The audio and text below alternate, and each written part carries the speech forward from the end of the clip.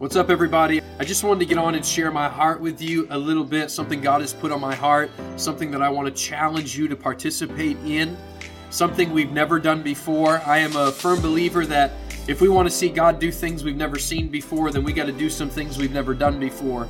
And one thing that God has put on my heart the past couple days going into the new year coming up in 2023 is I want to encourage and challenge all of you to join me in a 21-day fast. I believe it's something that is very important. We always talk about prayer, but we often neglect the fasting part. And the Bible says when you pray and when you fast. It doesn't say if you do, it says when you do. And I think this is something that a lot of people in the church have been missing out on, is what God can do when we die to our flesh and put our focus and our perspective on Him. And this is done through prayer and fasting. And I want to challenge you as a church. I want to challenge you to join me for 21 days starting January 9th until January 29th. For those 21 days to seek the Lord, to pray, to fast.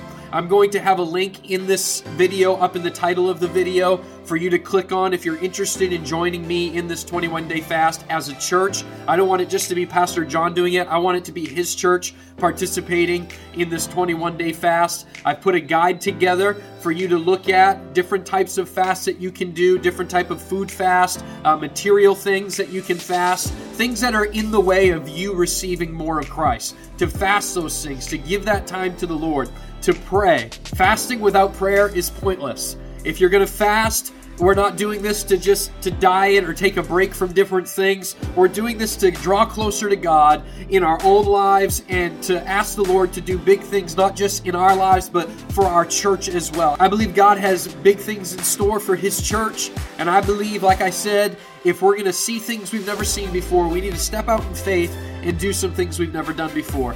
Maybe you have a great prayer life. Maybe you don't have a prayer life at all. This is going to be an awesome way to start out the new year for 21 days, fasting and praying, reading God's Word, and focusing on Him more than we ever have before.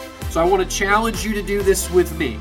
As a church, this is something the Lord has put in my heart. He's asked me to present it to you all. So this is up to you. It's your choice. But if you desire to draw closer to God in your own life, if you desire to see His church go to another level, if you want to see souls saved, lives changed, all for the glory of God, I just want to come together and fast and pray for all aspects of life, your life, those around you, unsaved family members, our state, our nation, our world, our church, our leaders, everything. I believe that God wants to do great things in 2023. I believe there's lives that are going to be changed, people that are going to be set free, doors that are going to open up for His church, people that are going to come alongside what God is doing here as well.